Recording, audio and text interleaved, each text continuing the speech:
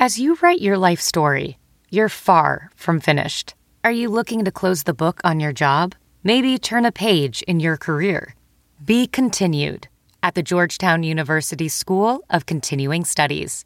Our professional master's degrees and certificates are designed to meet you where you are and take you where you want to go. At Georgetown SCS, the learning never stops, and neither do you. Write your next chapter. Be continued at scs.georgetown.edu/podcast. This episode of the Bears Talk Underground is brought to you by Sports Drink, your digital water cooler. Sports Drink is a newly created internet community that tries to find the intersection of sports and not sports. They're here to help us grow and to hate your favorite team. A rising tide lifts all boats, so go check them out online or in social. Go to sportsdrink.org or open Instagram and type in Sports Drink, spelled like sports drink but without the vowels. So SPRTSDRNK. All we ask is that you close the door behind you. We're trying not to let out the funk. What's up, guys? Back to do the preview of the big game tomorrow on Sunday. Super Bowl 56. Man, that makes me feel old because the first Super Bowl that I remember, and I was alive before this, but the first one that I remember watching is Super Bowl 18. Was the Redskins, and yes, they were the Redskins then, so I'm going to call them the Redskins, and the L.A. Raiders, who have moved 2 times since then, at least. I think they went from L.A. to Oakland, and then now to Las Vegas. So, yeah, but that game, that's the first one that I remember. I remember watching that with my dad and my uncle, Super Bowl 18. That's how far I go back. And I go back even further than that. My first Super Bowl of my lifetime would be 13, I believe. 14. Super Bowl 14. Rams and, ironically, Rams and Steelers back in Pasadena in the Rose Bowl. So Steelers won that one. But, previewing this one, the Rams and the Bengals, technical difficulties stole our opportunity to hear from Kyle Phelps from Battle of Ohio. We had him on earlier in the season to preview week 2 when the Bears and the Bengals clashed, and luckily our Bears came out ahead on that one. Our week 1 and week 2 opponents made it to the big game. How crazy is that?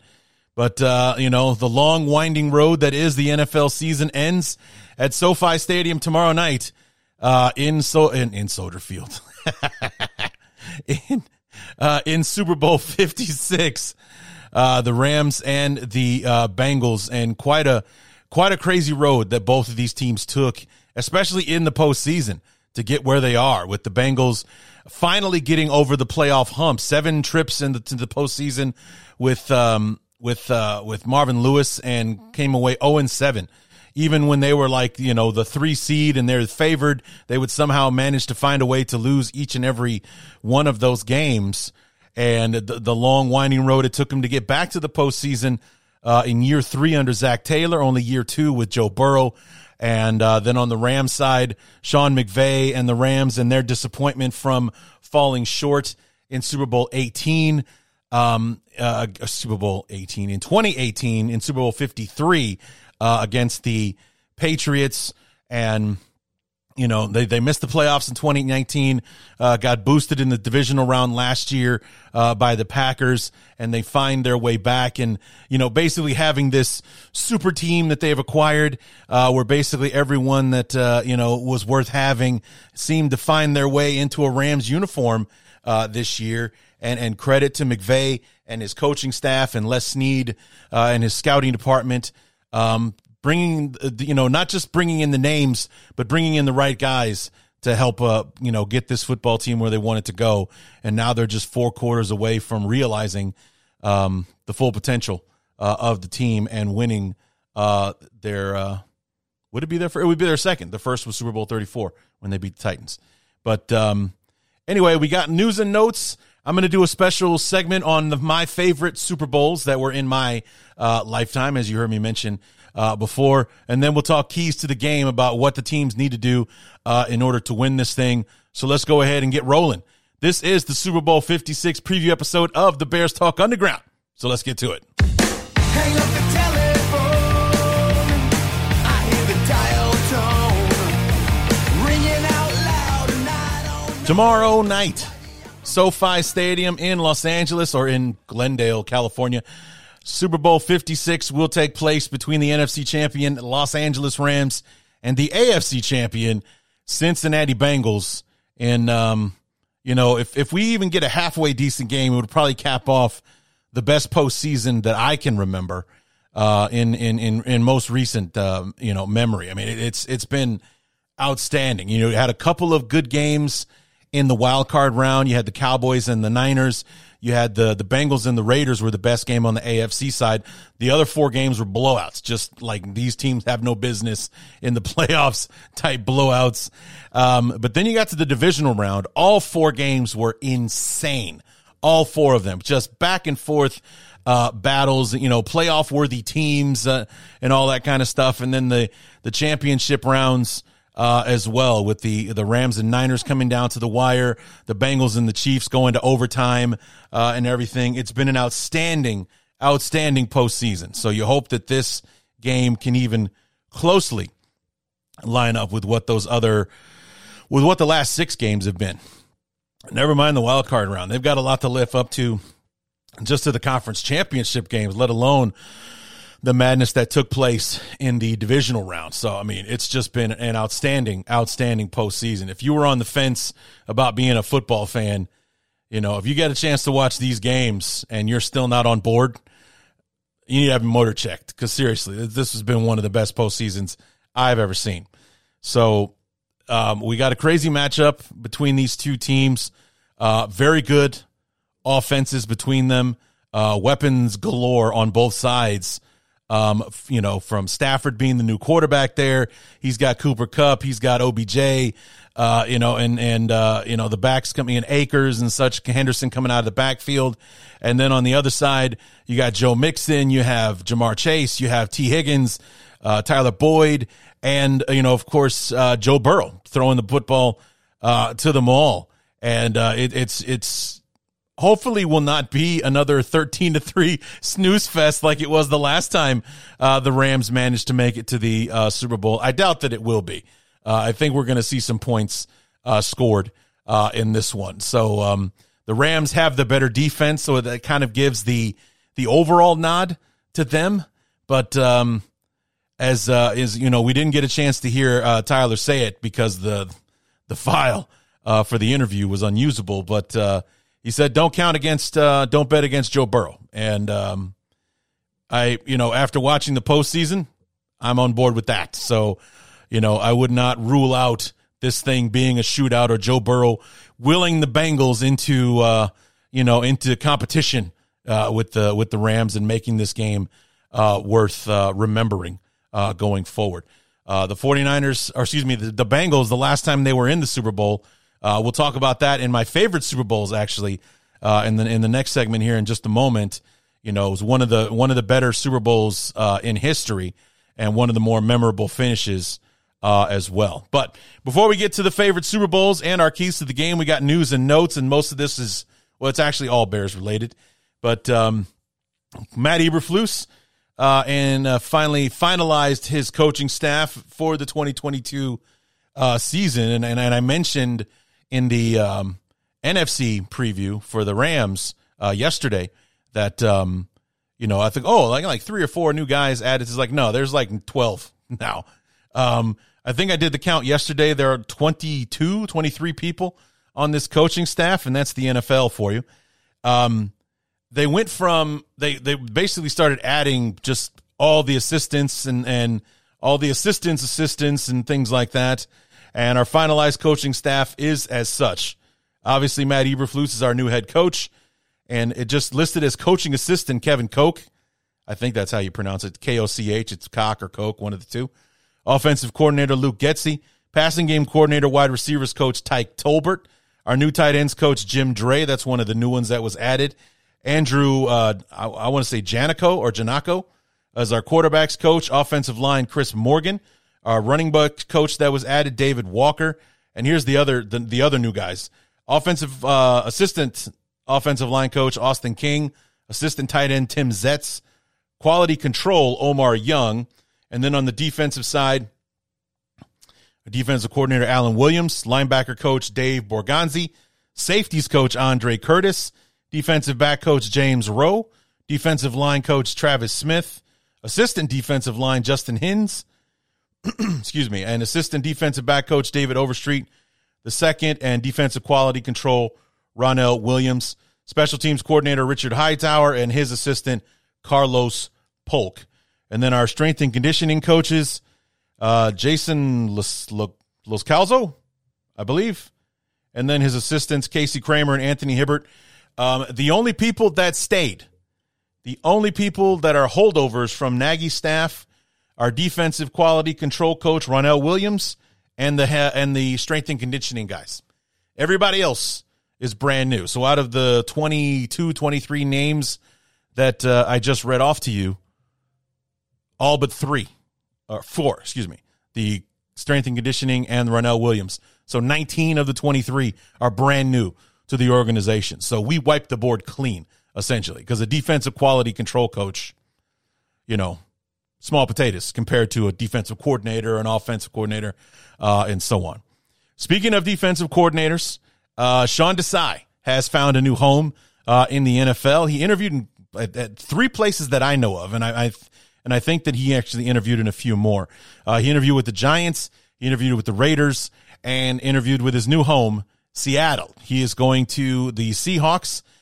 His job title is associate head coach defense is his job title in Seattle. He'll be joining Pete Carroll and his staff out there. So I don't know I'm assuming he's the defensive coordinator. When you name somebody associate head coach, it's quite a promotion for Sean Desai. And what a rise that this guy has been on with 8-9 seasons with the Bears starting off. I believe he was a quality control coach before, or like a coaching assistant, or an intern or whatever, working his way up to defensive coordinator, having a fairly successful season in his first year, and definitely making enough noise that he was interviewing all over the place. He was, being interviewed to join McDaniels in Las Vegas, and again with Dable and with the Giants, but ends up in Seattle with the Seahawks and Pete Carroll. So he has found his new home. In sad news, guys, I learned this while I was talking to Jake Ellenbogen doing the Rams interview. We were talking during the NFL Honors ceremony, and came across my phone. I decided not to address it at the time. Devin Hester didn't make the cut for the Hall of Fame this time around. That's extremely disappointing to hear. And my great fear of him not getting in this first time is that I'm not even sure who's eligible to come up next year and in the years beyond.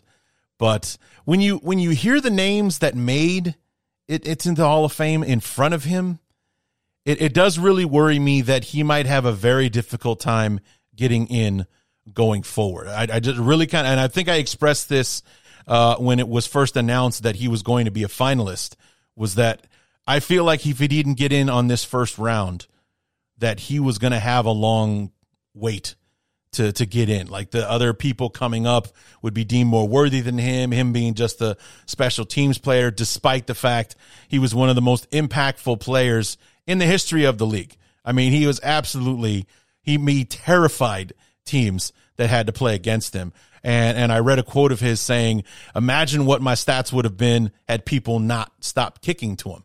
If they would have kept kicking the ball to Devin Hester, what kind of records would this guy have set? How many, the 20 returns, which is an NFL record, how would that be in the 30s probably if they kept kicking the ball to him when he was in his prime? 2006, 2007, those 2 first amazing years of his career. It was 3 years before he returned another kick in 2010. He had a much better, but it was 2008, 2009, didn't score any touchdowns, but those were the years that people, smartened up and started kicking away from him. And then in 2010 is like, oh, well, Hester is doesn't much and blah, blah, blah. So they started kicking to him again.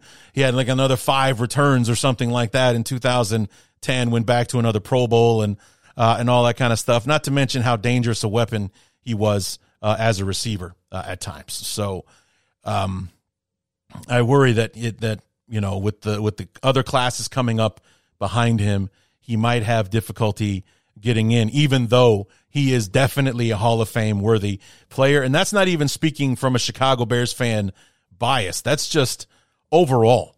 I mean, it's just ridiculous that he didn't get in this time, especially with the names that did get in, like Bryant Young. Bryant Young is a Hall of Famer?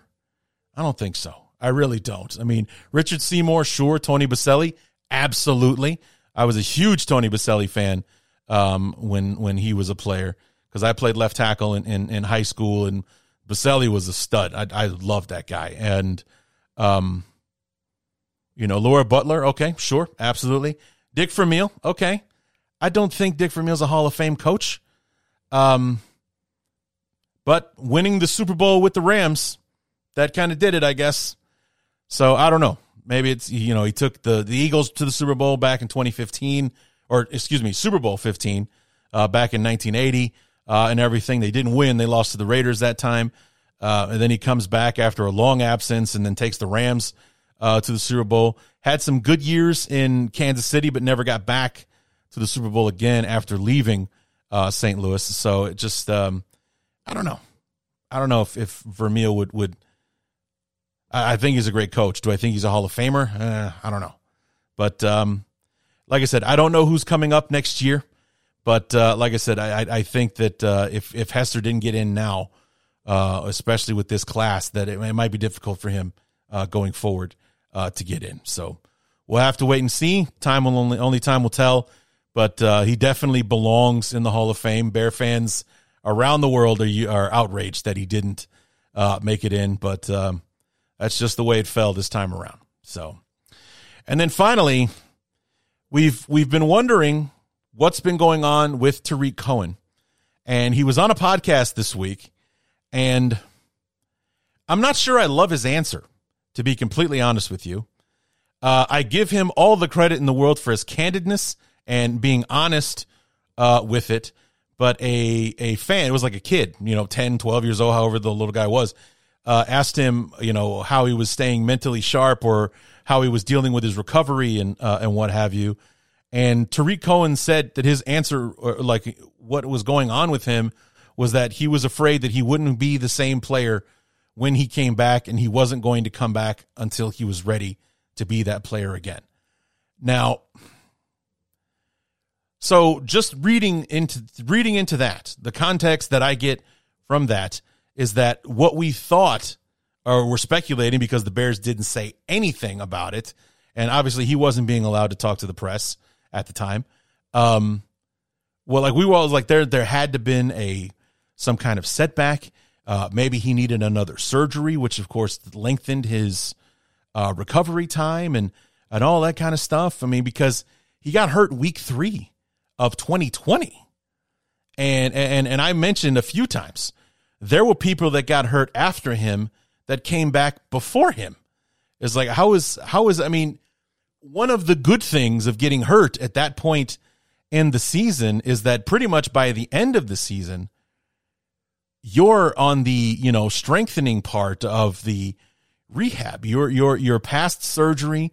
You've recovered from the surgery. Now it's just a matter of getting your body ready to play the game again. So basically you got a full off season to, for your body to recover, to strengthen up, and all that kind of stuff. At that point in the year, I would think the hard part of the rehab was over.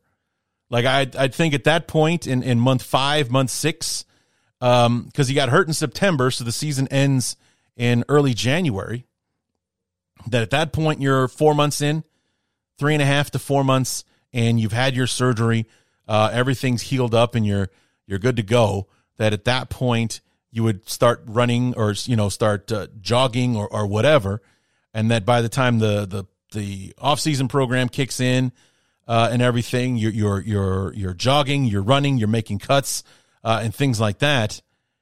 And no, He started on the PUP list, and he never came off the PUP list this year. Never came off the physically unable to perform list, and there was never a word as to why. We're all left to speculate, and it just turns out he felt he wasn't ready. And apparently that was good enough. And he may have just talked his way out of the organization, guys. We may never see Tarik Cohen in a Bear uniform again because the gamble that he took by taking that route, and I completely understand what he's trying to do. I completely understand what he's saying. However, the guys that brought him in, the guy that drafted him, and the guy that signed him to the extension that he signed literally the week before he got hurt, is no longer in the building. He's gone. So you got a guy that's in the building now looking to rebuild this organization, or reshuffle, if you will, because we got some pieces. I don't think rebuilding is more like reloading is I think more where we're at, because we have some talented pieces.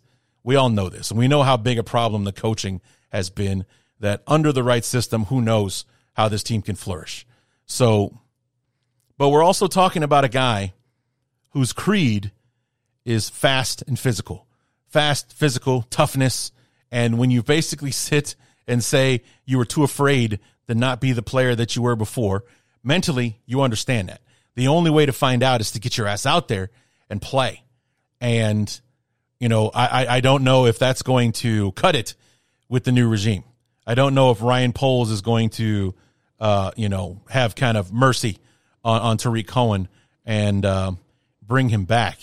So, yeah, I mean, especially when cutting him could save us millions in salary cap space, and in a year where we could use the money. So I don't know. We'll have to see what happens there. I would love for Tarik Cohen to come back. I hope he can be the back that he was, but you can't just sit there and rehab forever. You had a full year and then some. So it's like everyone always says it usually takes a full year to recover from the surgery to come back and be ready. Well, it was a full year, week 3 of this year, and you missed the additional 14 weeks after that. Never even started practicing or anything like that. And now we're in the brand new off season, but the guys that brought you in, the guys that loved you, the guys that wanted you to be part of the team going forward and into the future are no longer in the building. Neither the head coach or the general manager. They're gone. So we'll see. Big question mark there on Tarik Cohen and his future in a Bear uniform. So anyway, so that will do it for news and notes. And because this is Super Bowl Sunday, and I'm somewhat of an amateur Super Bowl historian, I thought that I would do a quick segment on some of my favorite games that I've seen in my lifetime. And what's interesting about that is, like I said, the first Super Bowl that I remember watching was Super Bowl 18. The Raiders and the Redskins, LA Coliseum back in, I think it was Tampa, actually, was where that game was. Super Bowl 18. And that was the first game that I saw.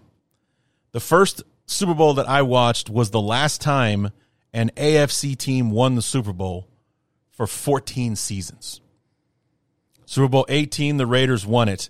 And then starting with Super Bowl 19 and the 49ers beating the Dolphins, it wasn't until Super Bowl 32 where the Broncos beat the Packers to win their first Super Bowl.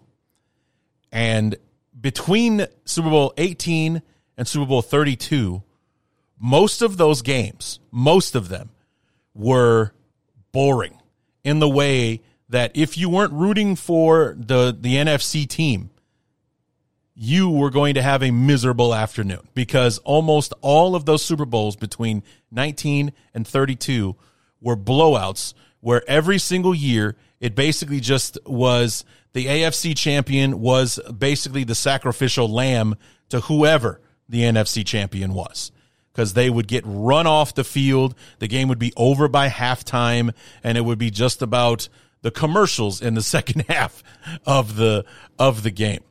So, I mean, Super Bowl 19, the Niners win 38-16 over Dan Marino and the Dolphins. One of the more highly anticipated quarterback matchups in Super Bowl history at the time ends up being a dud because the Dolphins didn't really show up offensively, or the defense for the Niners was so good that it didn't matter. Then obviously Super Bowl 20, I know that we all love that one. Bears and Patriots, and Bears 46-10, smashing the Patriots to bits and whatnot. So, but rather than running down the lot of them, I'll talk about my favorite games. And the reason that I mentioned the blowouts and such was that the first really great Super Bowl that I watched was in fact Super Bowl 23 with the Bengals and the 49ers. And this was a bittersweet game because the 49ers beat the Bears in the NFC Championship game to go to Super Bowl 23. The Bears had home field advantage and everything. It was a frigid, frozen day in Soldier Field that day. So we're thinking that these California boys ain't going to be able to handle this. They beat the shit out of the Bears. The final score was 28-3. We never stood a chance against the Niners. They go to the Super Bowl, and Sam Weish and the Bengals, who had kind of like captured the country's imagination with, with Ickey Woods and the Ickey Shuffle and all that kind of stuff. That was the first year that I remember their stadium, Riverfront Stadium, being the jungle. That's where that came from, and it was a really exciting, fun year for the Bengals. Sam Weish, Boomer Esiason, Tim McGee, Anthony Munoz, one of my favorite football players of all time, Anthony Munoz. And a lot of really great football players on that team. And, really kind of went out there and punched the 49ers in the mouth. And it was a back and forth game. There was a kickoff return for a touchdown where the Bengals took the lead 16-13. They give the ball back to the 49ers with about 3.5 minutes to go from like their own 8-yard line. And Montana proceeds to march the 49ers downfield to score the game-winning touchdown, throws the touchdown to John Taylor. And what was crazy about that is that the drive all the way up to that point was all about Jerry Rice. Jerry Rice. He was our decoy on that play. Find Taylor down the seam for the touchdown. 49ers win. And what was really bittersweet about it was, number one, I didn't want the 49ers to win that game. Then the Bengals were, looked like they had it. And then the play before John Taylor scores that touchdown, the safety, whose name I'm not remembering right now, dropped an interception. Could have won the game for him right then and there. Drops the interception. Very next play, John Taylor scores a touchdown. Like 39. I remember that watching the NFL films and Sam Weish walking around the sidelines like 39 seconds away from winning their Super Bowl. So that was the first really great game as far as just a completely awesome back and forth competitive Super Bowl that I ever got to watch. Because obviously the Bears smashed the Patriots 21-22. The Giants and Redskins beat the Broncos. The Giants 39-20. The Redskins 42-10. Something crazy like that. So 23 was the first time that the game wasn't over at halftime. It was a competitive back and forth matchup. 24, however, the biggest blowout Super Bowl history, where the Niners return, beat the Broncos 55-10. It was a massacre. But the following year, Super Bowl 25, the Giants and the Bills, back and forth battle in Tampa. It was Jeff Hostetler playing for the injured Phil Simms at quarterback. There was the first year that the Bills made the Super Bowl. They were the favorite to win this football game. They were the best team, best offense in the league. That K-gun, shotgun, no-huddle offense that they ran. And going up against Parcells and Belichick, who was the defensive coordinator for the Giants, and, Lawrence Taylor and Carl Banks and all those great defensive players that they had back then. O.J. Anderson, the running back for the Giants, was the MVP of the game. Mark Ingram makes that amazing play on 3rd and 13 where he shook he was dodging and ducking under tackles, and somebody's got him by the ankle, and he's reaching for the first down, and manages to get it to extend the drive in that football game. Just a crazy back and forth matchup that came down to the final play, which was the famous wide right Scott Norwood field goal attempt from 48 yards out. He misses it, and the underdog Giants win the Super Bowl 20-19. Still to this day, the closest margin of victory. I mean, it's as close as you're going to get. It's 1 point, but that's the only Super Bowl to be decided by a margin that close, with the Giants coming out ahead. Unfortunately, the Bills would make it back 3 more times, but each game would be worse than the one before it, losing the following year to the Redskins, and then back-to-back Super Bowls to the Cowboys in 27 and 28. After losing by a sliver in their first attempt, they became the typical AFC sacrificial lamb in the 3 Super Bowls that followed, in the beatings from the Redskins and the Cowboys. 29 was another blowout. 30 was a bit closer. Cowboys and Steelers, 27-17 was the final score there, but not that great of a football game, especially with Neil O'Donnell throwing those interceptions. Those gift interceptions to Larry Brown. And 31 was a decent back and forth between the Patriots and the Packers, but the Packers pretty much had that one from the jump. 32, for a long time, was my favorite Super Bowl of all time. It was number 1 with a bullet, that one. Number 1 because it was an underdog winning, and I've always been an underdog kind of guy. It was the Broncos beating the Packers, who were going for a back-to-back titles. It was Elway, the old man Elway trying to, finally getting back to the Super Bowl for the first time since, I believe, Super Bowl 24. It had been a while since they'd been there, since they were savagely beaten by the 49ers in the biggest point margin in Super Bowl history. Still to this day, 45 points is the widest margin of victory in Super Bowl history. They get back there, only he's got a running game this time. He's got Terrell Davis running the football. Behind him, Mike Shanahan is the head coach leading the way. And 31-24, this amazing back and forth. Comes down to 4th and 6 for the Packers. The Broncos hold, and they managed to win their Super Bowl. And then the famous, Pat Bowlen announcement while he's hoisting up the trophy. This one's for John. Hands Elway the Super Bowl trophy. It was their 4th trip to the Super Bowl after 3 very unsuccessful trips in the 80s. There they were finally. Here they were in the late 90s. It had been a while since they'd been there hoisting the trophy, and then they went ahead and had another blowout Super Bowl the year after, 34-19 over the Falcons, Super Bowl 33, and Elway was the MVP of that game and got to walk off into the sunset after back-to-back Super Bowls. But 32 was the first AFC victory in a Super Bowl since Super Bowl 18 with the Raiders, as I mentioned before. And going forward from there, it's kind of been a back and forth between the AFC and the NFC. Things have gotten far more competitive in the Super Bowl, and I think that was like the starting point there. 33, like I said, the Broncos blew out the Falcons, but 34, another one on my list, the Rams and the Titans. And it was the game in Atlanta. It was for teams that had very good offenses. It was only 23-16 was the final score in this game, but it was a game where the Rams were up 16-0, and then the Titans fought their way back to tie things up. And the like 4 minutes to go, something like that, Kurt Warner finds Isaac Bruce for like a 60-yard touchdown pass or something like that to take the lead. The Titans have the football. They're marching their way down the field. You go back and watch the NFL films of that Super Bowl. Second to last play of the game, Steve McNair is running around like a chicken with his head cut off. The defensive linemen and stuff are running after him. He's breaking tackles, getting away from guys. And there are guys who are so blown up, just absolutely gassed from chasing after McNair on this drive.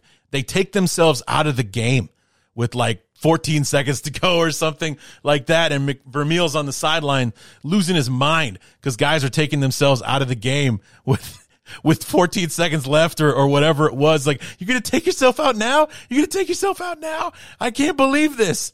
And, the only Super Bowl that I can recollect that came down to literally came down to the last play.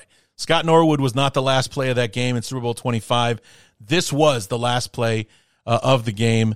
McNair, I believe it was Kevin Dyson, who caught the pass going across the middle, and Robert Jones, the linebacker for the Rams, makes the tackle, and he's 1 yard short of the goal line to tie it and send it to overtime. And the Rams, Kurt Warner, MVP of the game, win their Super Bowl and hoist their Lombardi. So it was an amazing game. I remember I was away at college at the time.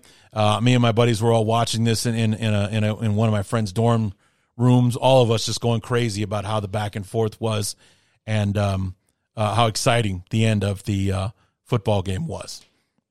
So 35 was the Ravens smashing the Giants, and the 2000 Ravens and getting their comparisons to the 85 Bears. That's how dominant that defense was. 36 was the first Patriots Super Bowl. Another good game. Didn't quite make the list for me. 37 was the Bucs and the Raiders. That was another blowout. 38 and 39 were both Patriots victories over the Panthers and the Eagles. The final score will tell you that the game was closer. They were not as, they were okay. The Panthers game was a good one, but the Eagles game, even though the final score was only like 3 points, 20-17 or something, 24-21 actually, was that one. That game wasn't that close. The Patriots were up, and the Eagles scored a touchdown late to make it 3 points, but it wasn't that close of a game. 40 was the Steelers and the Seahawks, and 41. We all know how that one rates. And, the thing that we can take away from Super Bowl 41 is that we have the moment that everyone remembers. Devin Hester taking the opening kickoff back for a touchdown is the snapshot of that football game. Everyone remembers that. Colts fans remember Kelvin Hayden taking the pick six back in the fourth quarter. That was pretty much the dagger in the game there. But football fans worldwide remember Hester taking that kick back for a touchdown to start the football game, and what a crazy moment that was. And why with the Colts and all of their struggles with special teams throughout the season, why would they kick to Hester? And then Dungy gets in his head, you know what, we're not going to be afraid of this guy. We're going to kick to him. And that immediately backfired. But, it was fun for the first quarter. We were up 14-6 at the end of the first quarter, but it kind of fell apart after that. So, but 42 was actually one of the greatest Super Bowls. The undefeated 18-0 Patriots against I believe the Giants were 10-6 when they made it to the Super Bowl that year. Worked their way through the playoffs and get there and play the Patriots, and showing to themselves to be unafraid of this team that it literally ran through everybody to get to the Super Bowl. And it was a matter of, just a matter of time before the coronation was there. All the Patriots had to do was show up, and they win this game. The Giants had a different opinion. Of course, you have the helmet catch, Eli to David Tyree, and then a few plays later, finding Plaxico wide open in the corner of the end zone for the game winner. And then Brady, on that last drive coming back, I got a chance to watch this game again the other day, and there was a throw that Brady threw to Randy Moss on that drive, and the Giant defender literally got a finger on it, and it was all that pass needed to get it away from Randy Moss, because otherwise Moss catches that ball, and who knows what happens after that. I mean, I don't know if that player would have been able to make the tackle, or if the guy trailing, because I think he threw it into double coverage, if I remember correctly. I just remember that defender literally got like a fingernail on the ball and tipped off the trajectory to the point where instead of hitting Moss in the hands, it hit him at the top of the fingers, and he wasn't able to come down with it. And, at the very least, that catching that ball would have put them in field goal range if Moss just doesn't keep running down the sideline for a touchdown. So, I mean, it came that close to Brady and the Patriots giving themselves a chance to tie it. And otherwise, the Giants, who were like probably one of the biggest underdogs in Super Bowl history, really bottled up this amazing, unbelievable, record-breaking Patriots offense, held them to 14 points, sacked Brady like 5 times, were constantly in his face and harassing him and everything, and coming down to the wire, the crazy helmet catch, and Eli, the little brother, winning the Super Bowl, beating Tom Brady, which Peyton Manning had so much trouble doing in the postseason to get to his Super Bowl against the Bears and everything. And in the years before and after that, he struggled to beat Brady to go forward. But that is one of the great ones. And then my favorite one of all time, number 43, the Steelers and the Cardinals. And you know how I like to root for an underdog. The Cardinals were, I think, a 4 seed or something like that that year. Played this crazy postseason. Larry Fitzgerald had this amazing postseason, just absolutely crazy, the things that he did, and then capped it off in the Super Bowl with another amazing performance. It was a really great back and forth with the Steelers. A lot of really great plays in that game. 3 that stand out right off the top of my head. Number 1 would be James Harrison's interception right before halftime, which in my opinion, that's where the Steelers won the game, because the Cardinals were at the 1-yard line looking to go in and score just before halftime, looking to score a touchdown. I believe they were winning, and it would have extended their lead. Instead, Harrison takes that one back, and it's the Steelers who have the lead and the momentum going into the second half. It's, a 99-yard interception return. And then the other play for the Cardinals in the fourth quarter, Kurt Warner finds Larry Fitzgerald on a slant route. Larry makes a right turn upfield, and it's him all by himself running up the field into the end zone to take the lead. 23-20, I believe, was the score at the time to take the lead. And it was like 2.5 minutes to go. It's like, oh man, are the Cardinals actually going to win this thing? Are they going to beat the Steelers here? And then, of course, Big Ben and Santonio Holmes had other plans, marched the football down the field, and then that throw to Holmes in the corner of the end zone for the game winner.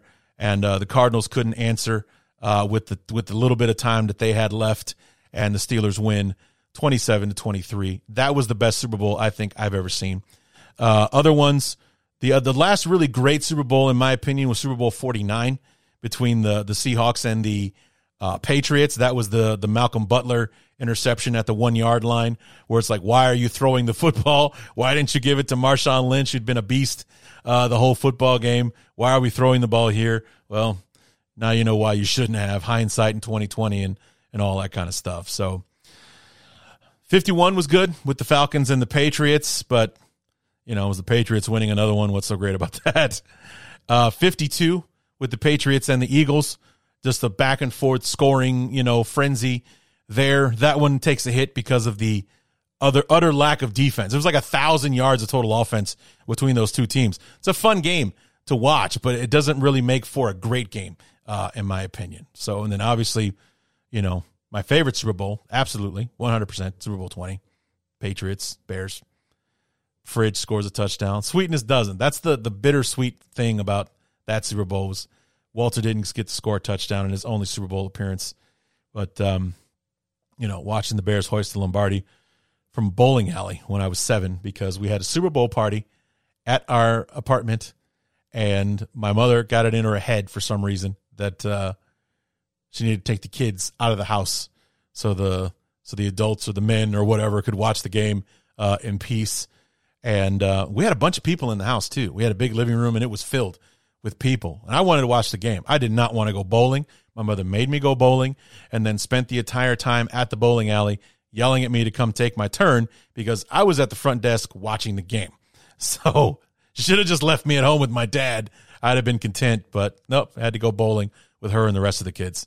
So, but the Bears won, and that sadly was the last time they won 36 years ago. So hopefully Ryan Poles, Matt Eberflus can get us back someplace before my hair goes completely gray, and see if we can't hoist the Lombardi one more time before they put me in the ground someday. So anyway, that's going to do it for news and notes. I'm going to do it for my favorite Super Bowls. Take a quick break, give air to our sponsor, and then we'll come back.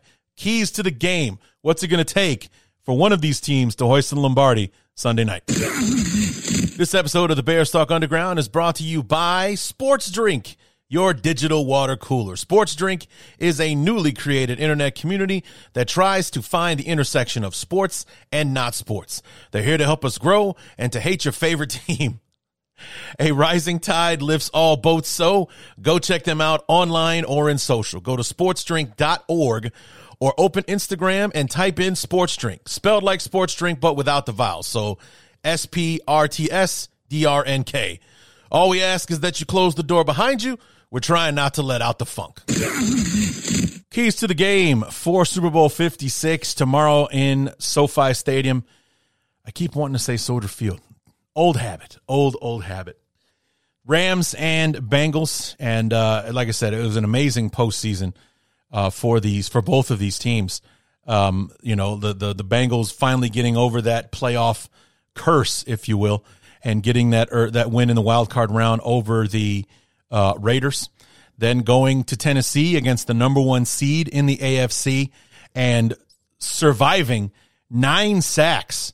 The Titans sacked Joe Burrow 9 times, but it wasn't enough for them to win the football game. Burrow just willed the Bengals to victory there, and their kicker putting it through the uprights at the final gun to win the game and send them to the AFC Championship game. Then they go on the road to Kansas City and spot the Chiefs, a 21-10 halftime lead, who were winning 21-3 at one point.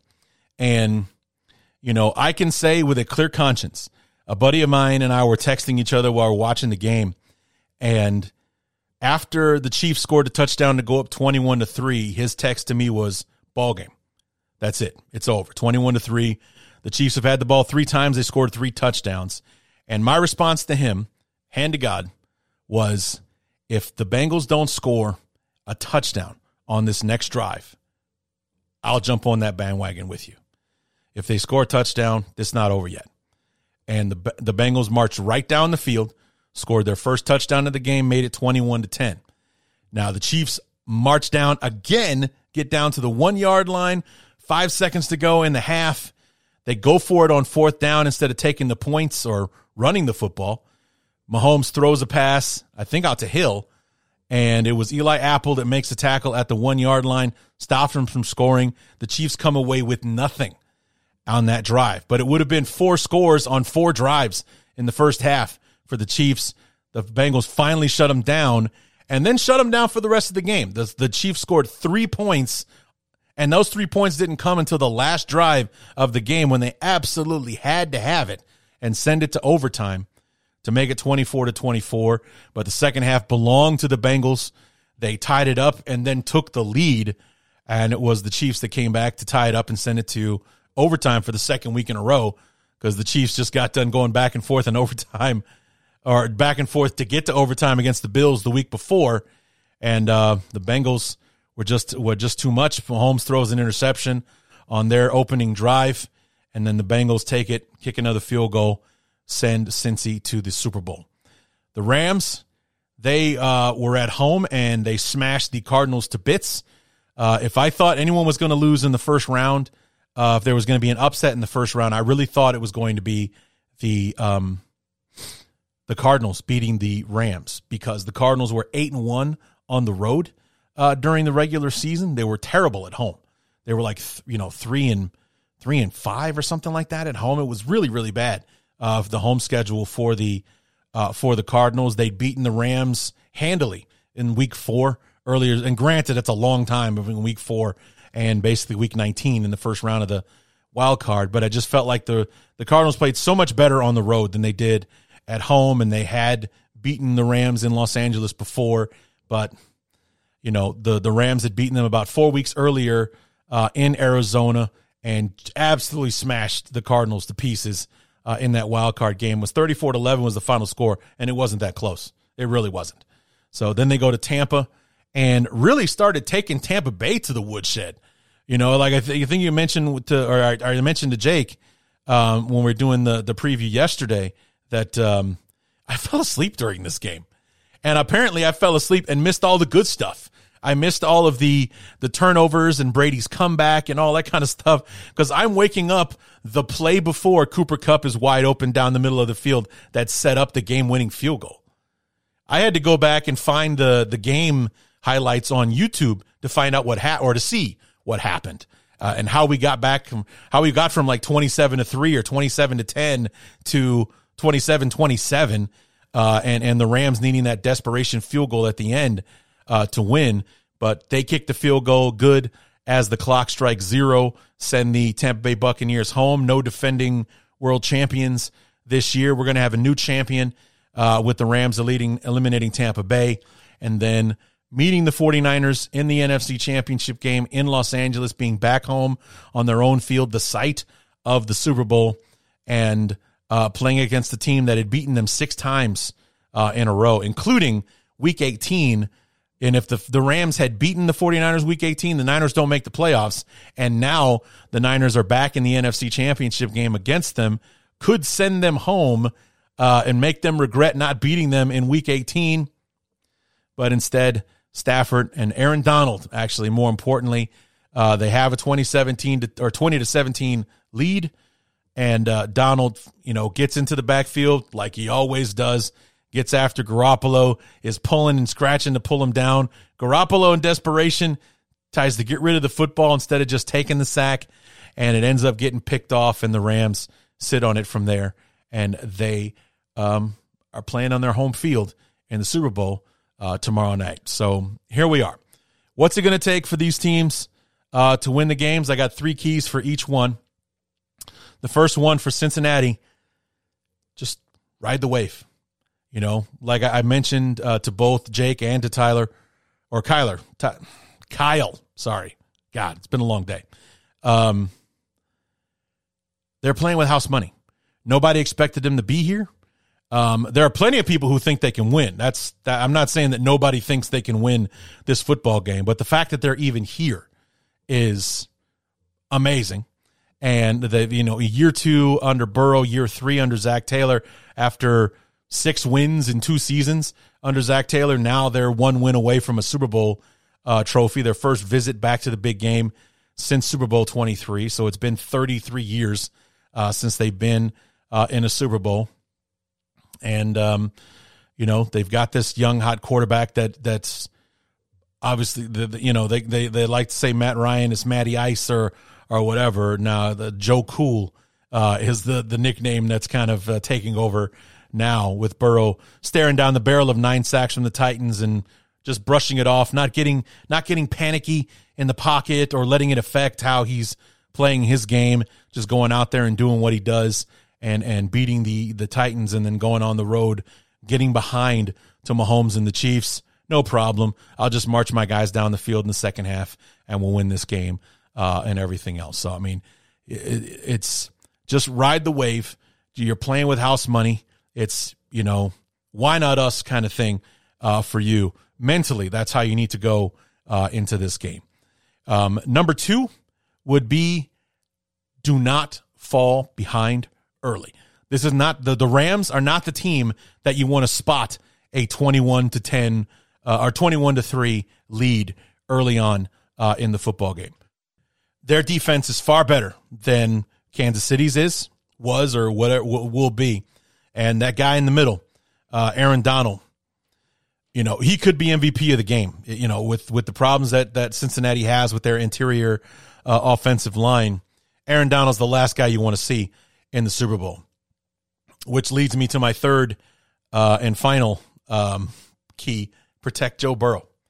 Now, we're not worried so much about getting Joe Burrow hurt or anything like that. It's more about you you won't survive another 9-sack performance the way you did against the Titans, because the Titans were very limited offensively. It was like King Henry running the football. That's about it. Trying to rely on Tannehill making the big throws in that moment were not possible for the Titans. They're not going to be able to survive Aaron Donald getting 4.5 sacks and, Leonard Floyd and the rest of the bunch adding to that as well. They won't survive that. So you got to protect Burrow at all costs so that he can find Higgins and Chase and Boyd and all the rest of those guys, Joe Mixon out of the backfield and things like that. You got to protect Burrow to keep him upright so he can find it. It's not about, protecting him from getting hurt. It's just about making sure that he can find those receivers down the field and make the throws that he needs to make for this offense to succeed. So ride the wave. You're here. Nobody expected you to be here. A lot of people are betting against you. So just use that. Do not fall behind early because their defense is too good. Your offense is good enough, but their defense is way better than Kansas City's. They will get after you and then protect Joe Burrow. They do those three things. They've got a great shot to win the ball game on Sunday. On the Rams side of things, speaking of Joe Burrow, get to Burrow with 4. Blitzing him, not a good idea because you're leaving one of those highly dangerous offensive weapons one-on-one with somebody. And God forbid they win that matchup, you're in big trouble. Jamar Chase, T. Higgins, Tyler Boyd, you get them out into the open. It's going to be a long day for the Rams. So get to Burrow with 4. Just rush your front 4 guys. You'll get to the quarterback that way. Avoid the turnovers. As when we're talking to Kyle on Thursday, it's like if they turn the football over the way that they have in the postseason, the Bengals are going to jump all over that. Burrow really doesn't turn the football over. They're not a fumble happy team or anything like that. So turnovers is probably a big key to the game for Cincinnati as well, forcing those turnovers on the Rams. So it would be an even bigger one for the Rams to avoid it. Stafford is known to throw an interception or two from time to time. And, that's not something I think they'll get away with this time around. Especially if you're given a short field to Burrow, Chase and Higgins and Boyd and Mixon and all those guys, it's not going to be a good day for you if you allow that to happen. And then finally, just play your game. You're at home. You're in familiar surroundings, even though technically you're the visiting team in the Super Bowl because it's an even-numbered Super Bowl and the NFC team is the away team on even-numbered Super Bowls. You're in your house. This is your place. You fought your way to be in this spot. Play your game. Do your thing. You have the better team. You do have the better team. Is it? Will you step up and make it happen? You got to play your game in order to do that. Never mind all the noise on the outside. Never mind the outside pressure. Like I mentioned to Jake, the Rams are in a lose-lose situation with this game because if they win, they should have won because they're the better team, and if they don't, then shame on them, kind of thing. They couldn't beat a second-year quarterback, and they couldn't stop this Cinderella team and whatnot. So it's a lose-lose situation for the Rams because if they win, they were supposed to, and if they lose, then boy, that's embarrassing. Or Sean McVay's 0-2 in the big game, that kind of thing. So we'll see how it all shakes out. I am really looking forward to this game. It's even more so than last year with Brady and Mahomes and all that kind of stuff. I'm looking forward to this because this is the first Super Bowl in years that doesn't have a Tom Brady element to it or whatnot. There's no Brady, there's no Rodgers, there's no or anything like that. It's a guy that probably deserved to be here for a long time but couldn't because he wasn't surrounded by the best team to get him there. And then you have this young up-and-comer who's looking to put his stamp on this league to be the next Tom Brady, God forbid, that, I'm going to go ahead and win a Super Bowl year number 2 just like Brady did. And then, we'll see how many more times I can get the Bengals back here before I hang it up 15 years from now or whatever. So, you have this team that won't stop, this team that keeps fighting in the Bengals, despite some of the worst circumstances, 9 sacks and, being on the road, being an Arrowhead, spotting one of the best quarterbacks in the league, a 21-3 lead, and coming back and beating him and all that kind of stuff. The Bengals have faced the firing squad, and they've made it here to the Super Bowl. They deserve this spot 100%. And so do the Rams. The Rams deserve to be here as well. On paper, they were an amazing football team. They were my favorite to go to and win the Super Bowl at the start of the season. And here we are. They made it. They brought it to fruition, and they're 60 minutes away from realizing their destiny. So it should be an exciting game. I can't wait to see how it all turns out, and come back next week where I will either have Kyle, Jesus Christ, what the hell is wrong with me? Kyle Phelps from Battle of Ohio, or Jake Ellenbogen from the Downtown Rams podcast. So the winner of the Super Bowl will be back next week to help review the football game.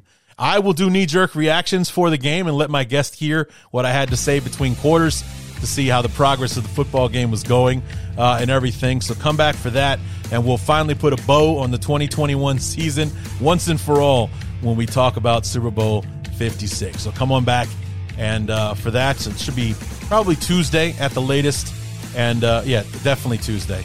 And that should do it. And so come on back Tuesday for the Super Bowl review. And until then, my name is Larry D, and this has been the Bears Talk Underground. Hey man, hey, have you been down to Haddonfield, Illinois? That was the city back in 63.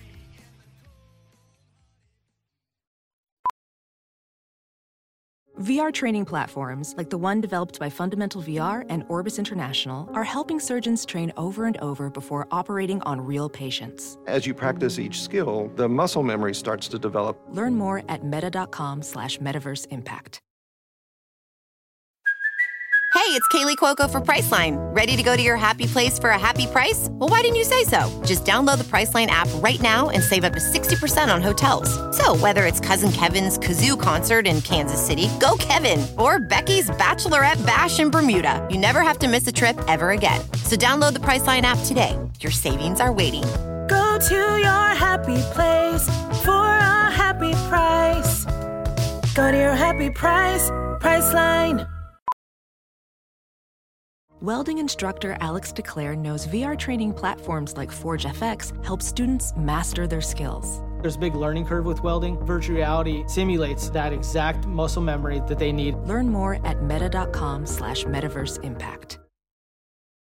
CarMax is putting peace of mind back in car shopping by putting you in the driver's seat to find a ride that's right for you. Because at CarMax, we believe you shouldn't just settle for a car. You should love your car. That's why every car we sell is CarMax certified quality, so you can be sure with upfront pricing that's the same for every customer. So don't settle. Find love at first drive and start shopping now at CarMax.com. CarMax, the way car buying should be.